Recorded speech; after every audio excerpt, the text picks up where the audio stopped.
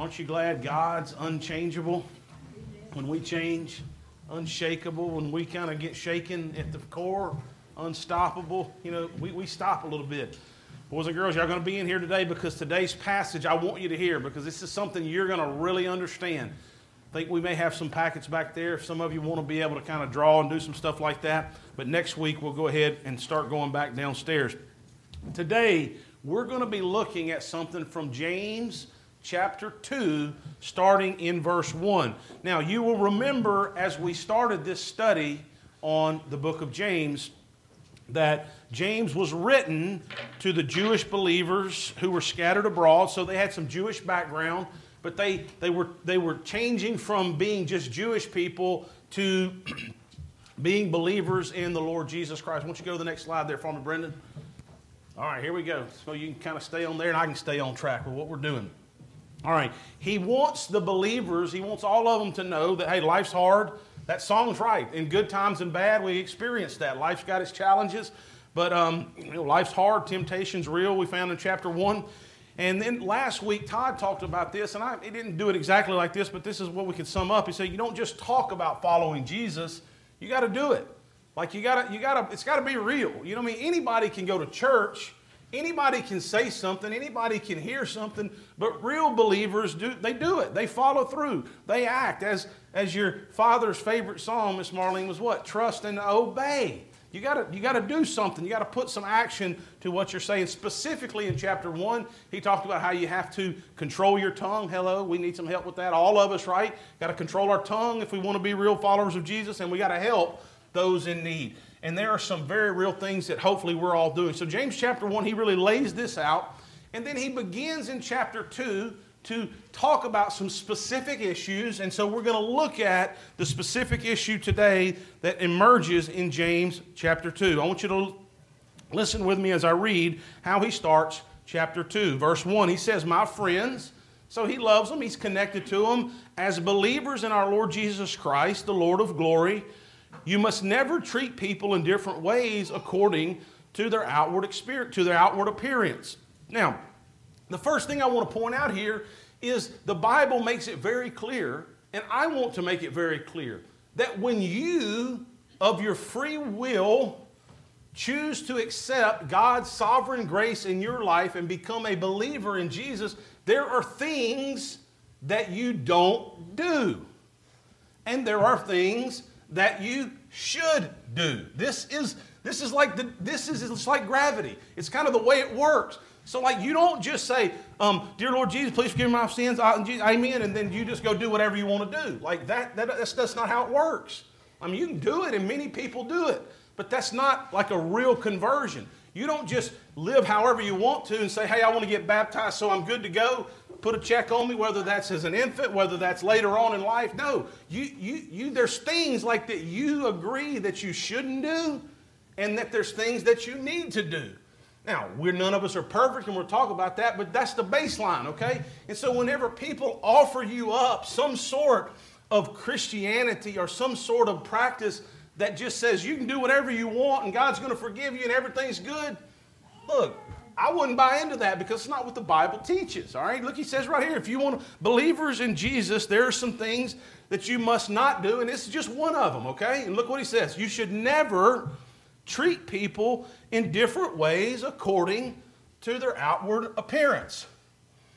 Have any of us ever done that? Absolutely. Now, should we do that as Christians? No. But sometimes we do. But that doesn't mean, this is the reality in life, okay? We become followers of Jesus, and we're supposed to now try to live like Jesus did, think like Jesus did, and act like Jesus does, but we don't always hit the mark, so we got to try, and we work hard to do that, and we're going to look at what happens there. But number one, we're going to look at 7 truths from this passage today, and I'm not saying that there aren't others, but these 7 are definitely here, and the first one that I want us to look at is that God's people should treat others right. Like, this is so simple. Like, as a believer in Jesus, you should treat people right. Like, if everyone looks at you and they say, well, he doesn't treat people right or she never treats people right, you got to pause. Something's wrong. Like, you're off track. And that doesn't necessarily mean that you're not a Christian. It doesn't mean that you're a terrible person. It just means that you're off in that. And you need to say, wait a minute, I need to start treating people rightly, not basing everything on what they look like. Now, in this world that we live, we see forms of prejudice all around us, which is basically what? We're prejudging people based on what they look like. And look, there's prejudice that comes in all forms. It's part of how we assess things. Look, all of nature is assessing things. You know, if you watch the Nature Channel, okay, the lion who's in the grass, she's looking at the herd. What is she looking for? She's absolutely looking for the weakest one so that she can find the weakest one because that's going to be the best one for the meal, right? Assessing all of the variables. Well, humans do the same thing. When we see someone, when we hear something, when we smell something, we're assessing all of the variables. All right, look, this is just life, okay? I mean, we can't really escape that. Assessment is just part of being alive, all right? People who assess better or correctly are oftentimes more successful and they advance because they have good perception. However, there is within nature, but nature's broken, right? Whenever we come to know Christ, we're supposed to surrender to a new nature. You see, if you're just of the world, you absolutely are prejudging people. You're prejudging people by the way they look, by what they have, what they do, how does it affect me? Because ultimately what? In nature, it's about me. It's about how do I survive? How do I get the most for me? But here's the deal. When you become a Christian, you're no longer supposed to live in that way. Now you're supposed to do what? Live your life where there's a different agenda. If the agenda is, okay, what is God's agenda for my life? And if I'm going to surrender to that, I should not treat people based on how they look and how it benefits me. All right? This is very simple. Unfortunately, it's hard to put into practice. And he gives us an example of that to show you how hard it is. Look what he says right here in verses 2 through 4. Because that's generic. And we all are like, yeah, that's no good. But look what he says. He says, suppose a rich man wearing a gold ring and fine clothes comes to your meeting. All right? Somebody who's wealthy, important, comes in the back door back there. I mean, they got a fine suit on. They got gold rings on. I mean, you can tell they're refined. They're successful. Let's say they come in. And then a poor man, looks like he just came off the street, comes in right after him, all right? What does he say right here? If you show more respect to the well-dressed man and say to him, hey, man, how you doing? Good to see you today. I got a nice seat right over here for you. You want some coffee? Hey, we got donuts in the back. Everything's good to go. But if we say to the poor man dressed in rags, oh, my God, what's he doing here? I can't, hey, look, here, go sit down over there in the corner, whatever. Deal with that. What does it say there? Then we're guilty of creating distinction among ourselves and making judgments based on evil motives. Now, this isn't the only way this happens, but this does happen. I mean, let's be honest. When we see people and we make assessments which are natural, that's just the natural order of things. I mean, you see someone who's in a very nice suit, it's not wrong to say, okay, this guy's got, he's certainly well-dressed. He's certainly this. Maybe he's driving a nice car. I mean, these are all just assessments of reality. But whenever you then translate, well, he's important to me, he's important to our church because maybe he could be a better giver, he could do more for us, more important than someone who doesn't have that to offer. See, there is our evil motivation. It's not that it's wrong to have money or to have things or to even notice that someone has something or that others don't, because very often the decisions that individual has made have brought them to that place. Sometimes decisions of other people. The passage isn't even about that. The passage is about what do you do when you see that? How do you make judgments of their value or what they can do for you or for whoever or what they can't do based on what they look like? It's all about what our motivation is. And I think if we're honest, we tend to assess what people look like, what color their skin is, how much money they have, where they're from, are they educated, do they talk like I do? And then, so these are all just natural things. But then where we go astray is what? We assign value to those things based on who they are and what they can do for us and what they have to offer, what our shared goals may be. And look, the shared goals may be good. I mean, coming to church, serving God, those are good things, but guess what? You can interject wrong motivation in there if it's about something other than valuing them. So it's all about what are my motivations when I look at and I see the outward appearance of others. And he just uses one example here because that's probably something they were struggling with is money. But there's all sorts of other ways in which prejudices are a problem. But it ultimately is about our motivation. Now, some people, when they say their motives, motive is just what's in your heart, what's behind it, okay? And it's very easy for all of us to say, well, I'm not really doing that. It's just the way it is. My conscience is clear, if you will, or I don't have any evil intention. But we have to be careful and think about some of these verses that I'm going to let you read right here when we're considering what our motivation is. I mean, when we truly look at other people, when we truly see them, what are our motivations about how we judge them? Look what it says right here in Proverbs 16:2, and basically the same thing in 21:2. It says, all the ways of a man or of a woman are pure in his own eyes. Meaning what? We tend to think we're right. And so when we see something, we think that, hey, our motives are good. But what? The Lord is the one who weighs the spirit. Every way of a man is right in his own eyes, but the Lord weighs the heart. You see, we have to be careful because the tendency is for all of us to think that our assessment of others is right. Because, I mean, we have to a certain degree, think that what we think is right is just how we operate.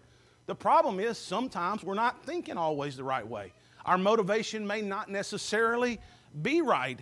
And oftentimes, look at what the Apostle Paul said in 1 Corinthians.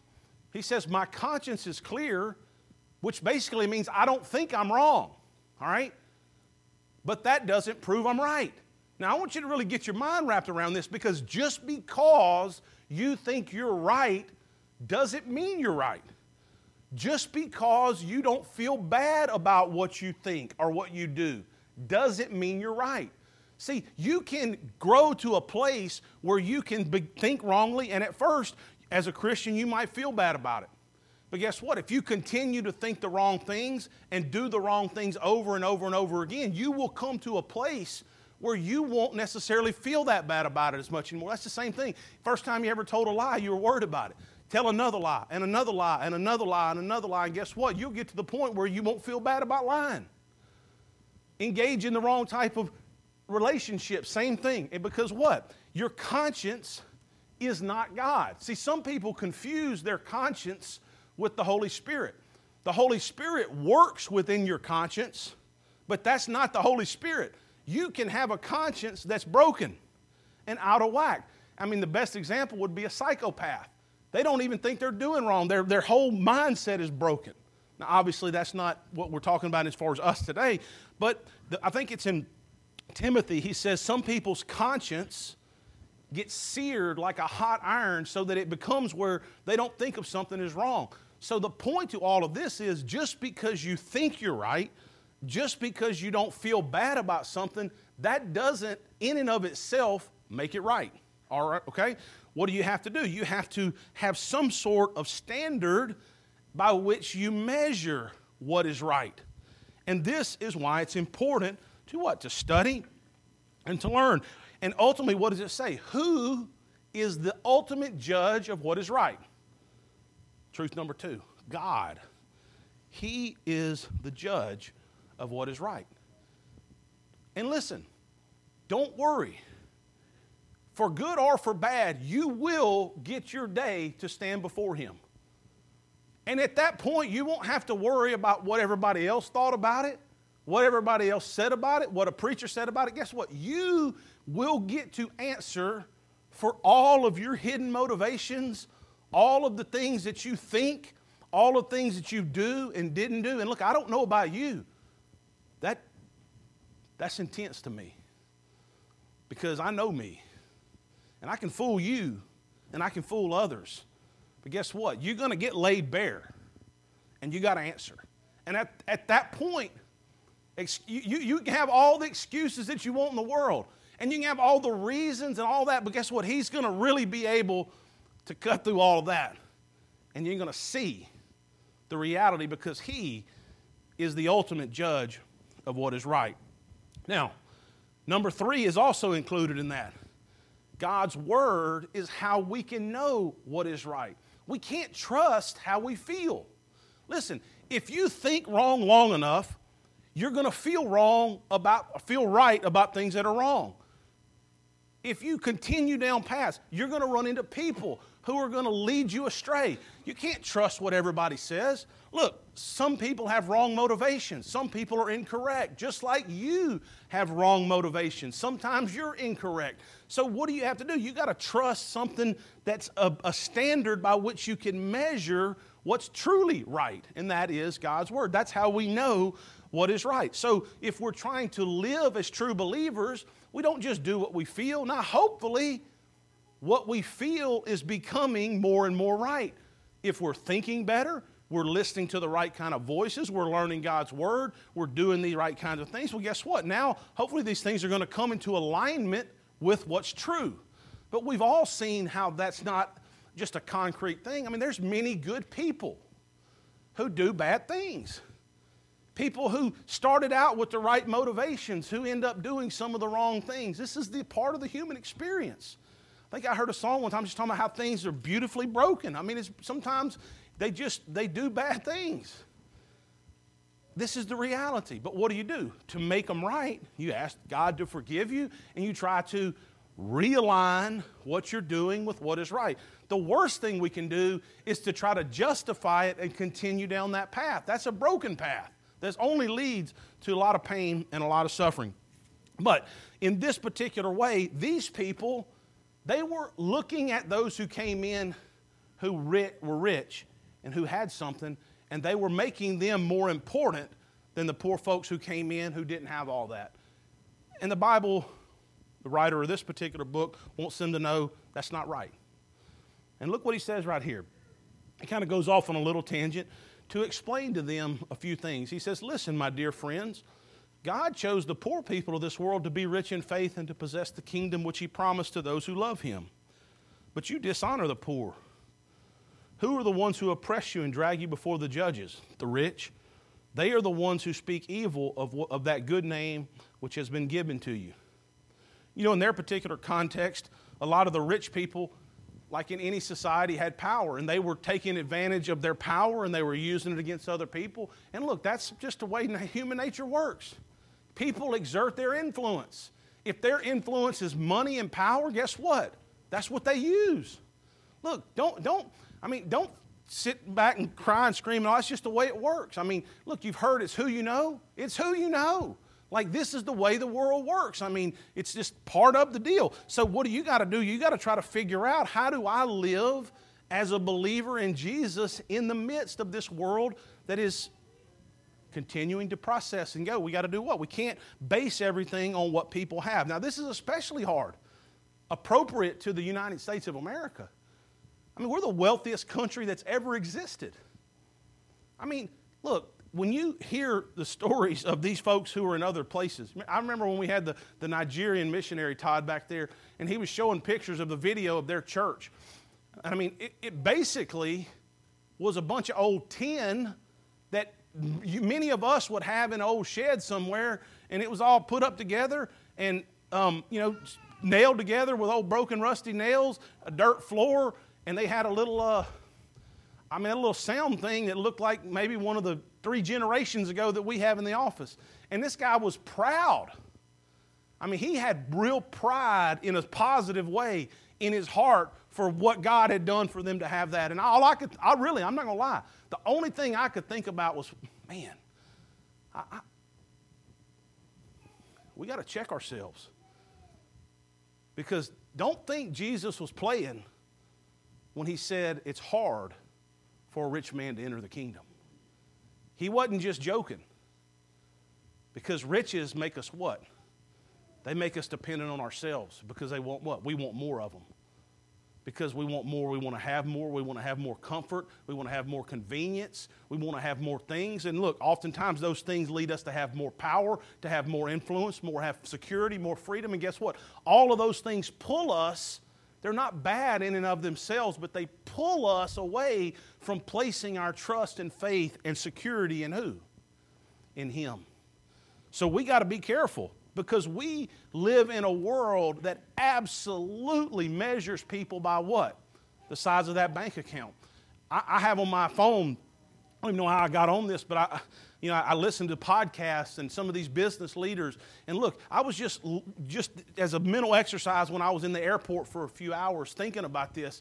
I mean, I went through and it was like over a dozen successful people who were just talking about, all they were talking about was it's all about how big your bank account is and all these other things. And I thought, man, I got to be careful, because these kinds of people and these kinds of things will pollute the way you think. And they'll get you to thinking just like these folks did back then. And they were struggling with. Is, hey, it's not about what you have. It's not about how big your bank account is. It's not about all of that. You should treat people the way God wants them to be treated. And that leads us to truth number 4, that God doesn't judge things the same way the world does. You see, we've said this before, and it's absolutely true. I mean, God chooses some of the weaker things of this world to demonstrate His glory and His grace. I mean, Jesus comes to the earth not as a king, not as this very important person, but what? It's like really a third world, basically a peasant carpenter's son. And He is the most important. God sees things differently than we do. I'm reminded of the story of David. You remember when David was chosen as king in the Old Testament? Some of you remember that story from the Old Testament. And Samuel was excited that God was going to choose a king, even though that's not really what the God wanted him to have. But so he went, and David's father had all these sons, and they went through, and he went and he met all the sons, and they were all big, they were all strong, they were all good-looking guys, and they were conscripted in the army. And I mean, they were the picture of what you think you ought to have when you look at the next king or the next leader. And then it wasn't them. And then Samuel asked, he said, well, Jesse, he said, man, I knew God told me to go get one of your sons, but you have any other sons? He said, oh, well, yeah, I got the little run of the litter. He's out there in the fields. And then what ends up happening? God chooses David, and this is what the Lord said to Samuel in chapter 16, verse 7. He says, do not look on his appearance or on the height of his stature, because I have rejected him. And this is talking about what? One of the sons that everybody knew was the right one. I mean, he's the big one. For the Lord sees not as man sees. Man looks on the outward appearance, but what? The Lord looks on the heart. You see, God doesn't judge things the same way the world does. Now, we're in the world, and we have to operate in this world, and we're trying to figure it out. But remember that whole deal. Like when you surrender your life to Christ, you're saying that, hey, I'm not going to do this life exactly the way the world does. I'm going to now do it in a way that God wants me to do it. And see, that's just very hard, because you don't always want that. Look, Jesus didn't always want it on every level. He followed through. I mean, remember when he was in the garden? How did he pray? He said, if there's really any other way to do this, man, look, could this pass from no, I don't want to go this route. But what? Not my will, but your will. See, that's what being a real Christian is that when you come to that place where you got to surrender between what your will is and what His will is. And unfortunately, oftentimes we do what? We fail. So we revert this path, and then we got to ask for forgiveness, and we got to suffer some pain. We got to move through all of that to get right back to the same place, and then what do we do again? We got to surrender to His will. And in this particular area of life, when we see people, look, you may be so ingrained in your thinking that when you see a certain kind of person who has money or doesn't have this, that you want in your old way of thinking to judge them in some way. Guess what? You got to surrender that to the obedience of Christ. And it may take you a while. But start trying to do the right thing, not prejudging them. Maybe it's not just their money. Maybe it's the way they dress. Maybe it's the way they act. Maybe it's the way they look. Fill in the blank for yourself. But you'll know. I mean, when you pray to God and say, God, how am I judging people incorrectly? He'll show you. I promise you, He'll show you. But the goal as a Christian is to do what? To try to start looking at things the way that God does. Now, if we look at James chapter 2, verse 8 through 11, we're going to get right through this to number 5. He says, look, you will be doing the right thing if you obey the law of the kingdom, which is found in the Scriptures. Love your neighbor as you love yourself. Most important commandment. Love God and what? Love your neighbor. But if you treat people according to their outward appearance, which is what our tendency is, you are guilty of sin. And the law condemns you as a lawbreaker. Whoever breaks one commandment is guilty of breaking them all. For the same one who said, do not commit adultery, also said, do not commit murder. Even if you do not commit adultery, you have become a lawbreaker, if you commit murder. Now, what's all this about? He's not necessarily equating all the two, but what's he saying? He wants you to know that everyone is a lawbreaker. You see, if you're honest, you realize that, wait, I'm a sinner. And I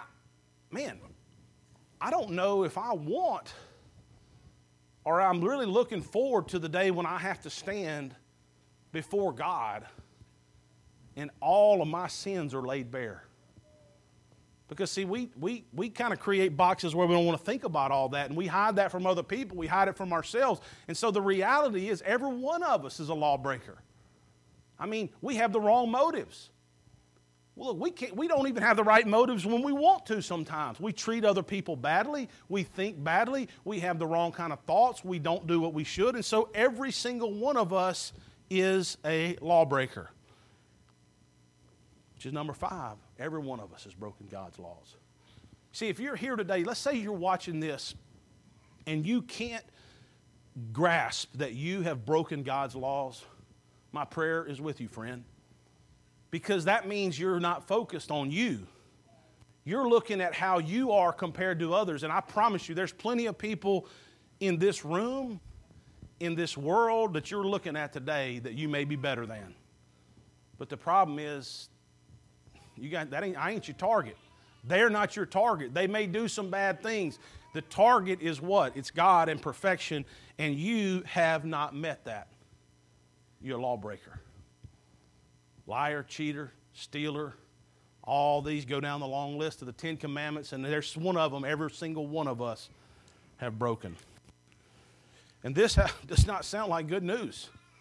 Like, I don't think positively when I think, wow, I'm fixing to have to stand before God for all of the things I've said, the things I've done, the things I didn't do. I mean, this is not, I'm not feeling warm, fuzzy feelings about that. I'm just being honest. That's why we have to have some more information. There's got to be some better news, because that's not good news. Because I know when all the excuses are gone that I don't want to be in that position. I mean, that's going to be, the way to that judgment is going to be difficult. And so that's why he goes on to talk about something that's critical to the process of those who are believers. He says, speak in verse 12 and 13 and act as what? People who will be judged by the law that sets us free. For God will not show mercy when he judges the person who has not been merciful. But listen to this. Mercy triumphs over judgment. Look, if you're a Christian, that ought to be something that you say, thank God that mercy is available instead of judgment. Because, see, the reality is if you're a lawbreaker, and you are, if I'm a lawbreaker, I've been a sinner, I've been a liar, I've been a cheater, I've been all these different things on some level my entire life. The Bible says even steeped in birth, okay? So I'm a lawbreaker, and I deserve everything I get. See, I don't live under the illusion, and neither should you, that you're a really good person. You may be a better person, and hopefully the longer you live, you're becoming better, but really, in your heart of hearts, there's lots of things you're not proud of, just like me. And so what do you need? You need a way to overcome that, and the overcomer is Jesus and the mercy he offers. That's why Jesus died on the cross. I mean, can you imagine what kind of price it would take to pay for the collective sins of humanity? Listen, humans have done some terrible things. I mean, brutal, terrible things. Some of them have done them in the name of religion. To this day, I mean, you got people killing other people, raping them, torturing them, doing bad things. I mean, these are terrible acts of lawlessness and senselessness that are just unleashed on the world because of brokenness. You want to know why it took something as powerful as the blood of the perfect Son of God? Because sin is real and it's terrible. But guess what? There's a sacrifice for it. And that's what Jesus did. And it was a terrible high price. I mean, anybody, Christian or not, who hears the story of Jesus looks at that and like, man, that is terribly unjust. That's not right. I mean, you got a guy who didn't do anything but help people.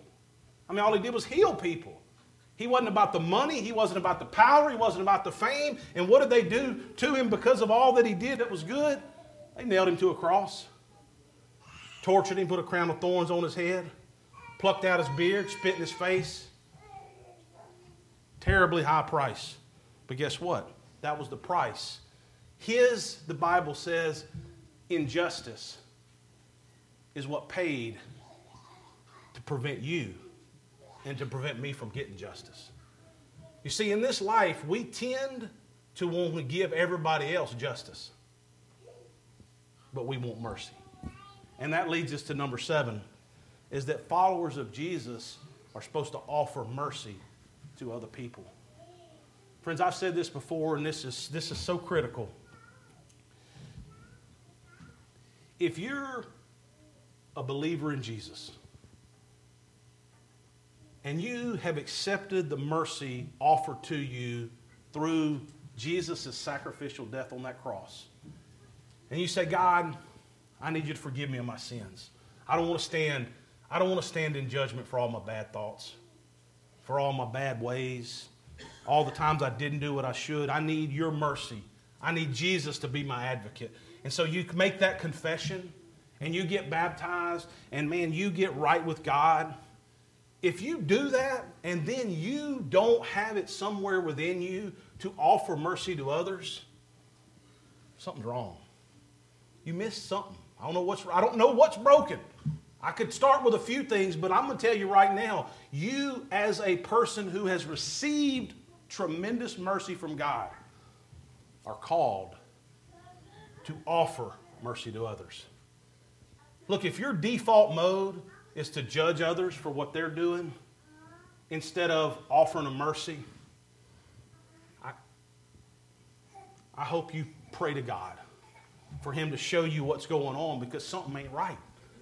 Because you can't be a recipient of that and then only want to give judgment. Followers of Jesus are supposed to offer mercy to others. How do we do that?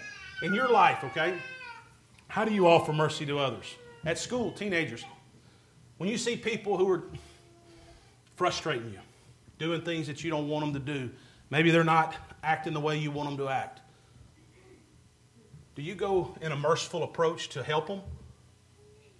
To work towards their redemption, maybe towards a good end? Or do you automatically judge who they are by what they're doing, what they look like, and all that? And look, this is something that the church has struggled with from the beginning. It wouldn't have been written to them if it wasn't. They struggled with it. I mean, this is the nature of our struggle. But what we have is the hope that through Jesus Christ we can be better. And that's my hope. My hope is that as I think about my response to the truth from God's Word, is that I would say, okay, God, how am I prejudging? How am I being prejudiced against others based on what they look like? And first off, forgive me, God, for how I've done it. That's the starting point for every one of us. If you're a true believer, you got to say, God, in just a little minute, I want you to bow your head. I want you to say, God, I want you to forgive me for how I've prejudged and had prejudice in my heart against other people. Now, if you don't think you've prejudged or have any prejudice in your heart, you might well spend a little more time in prayer, okay? But I'll leave that to you. But start by saying, God, forgive me. If you don't know what it is, ask Him to show you. He will. And then start working towards, hey, how do I fix this broken way of thinking in my mind. How do I fix my actions? Look, don't overthink it. Just work towards it. Now, if you're watching this today and you've never accepted the mercy offered through Jesus, man, the first prayer I want you to pray today is, God, show me how to connect to you so I don't have to stand in judgment one day. If you need me to talk with you about that, I'd love to talk with you about it. I know there's some folks we're working through baptism and we're talking about that, and that's a fantastic thing, and I want to make sure that you know that I'm available if that's something that you need to talk about at any point. So as I lead us in this prayer, before I do, I want you, right where you are, I want you to bow your head. Even if you're watching this on a computer screen, I want you to bow your head. And I want you to ask God to forgive you as a Christian for how you may have prejudged people based on their outer appearance.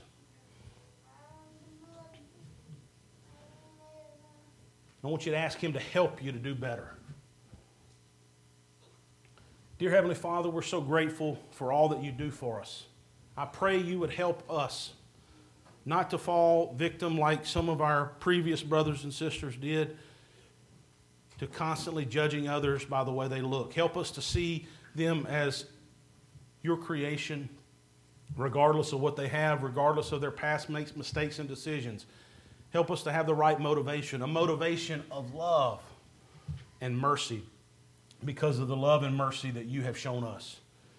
As we think about a celebration of that mercy through communion today, may we be reminded to offer mercy at every opportunity. We ask this in Christ's name.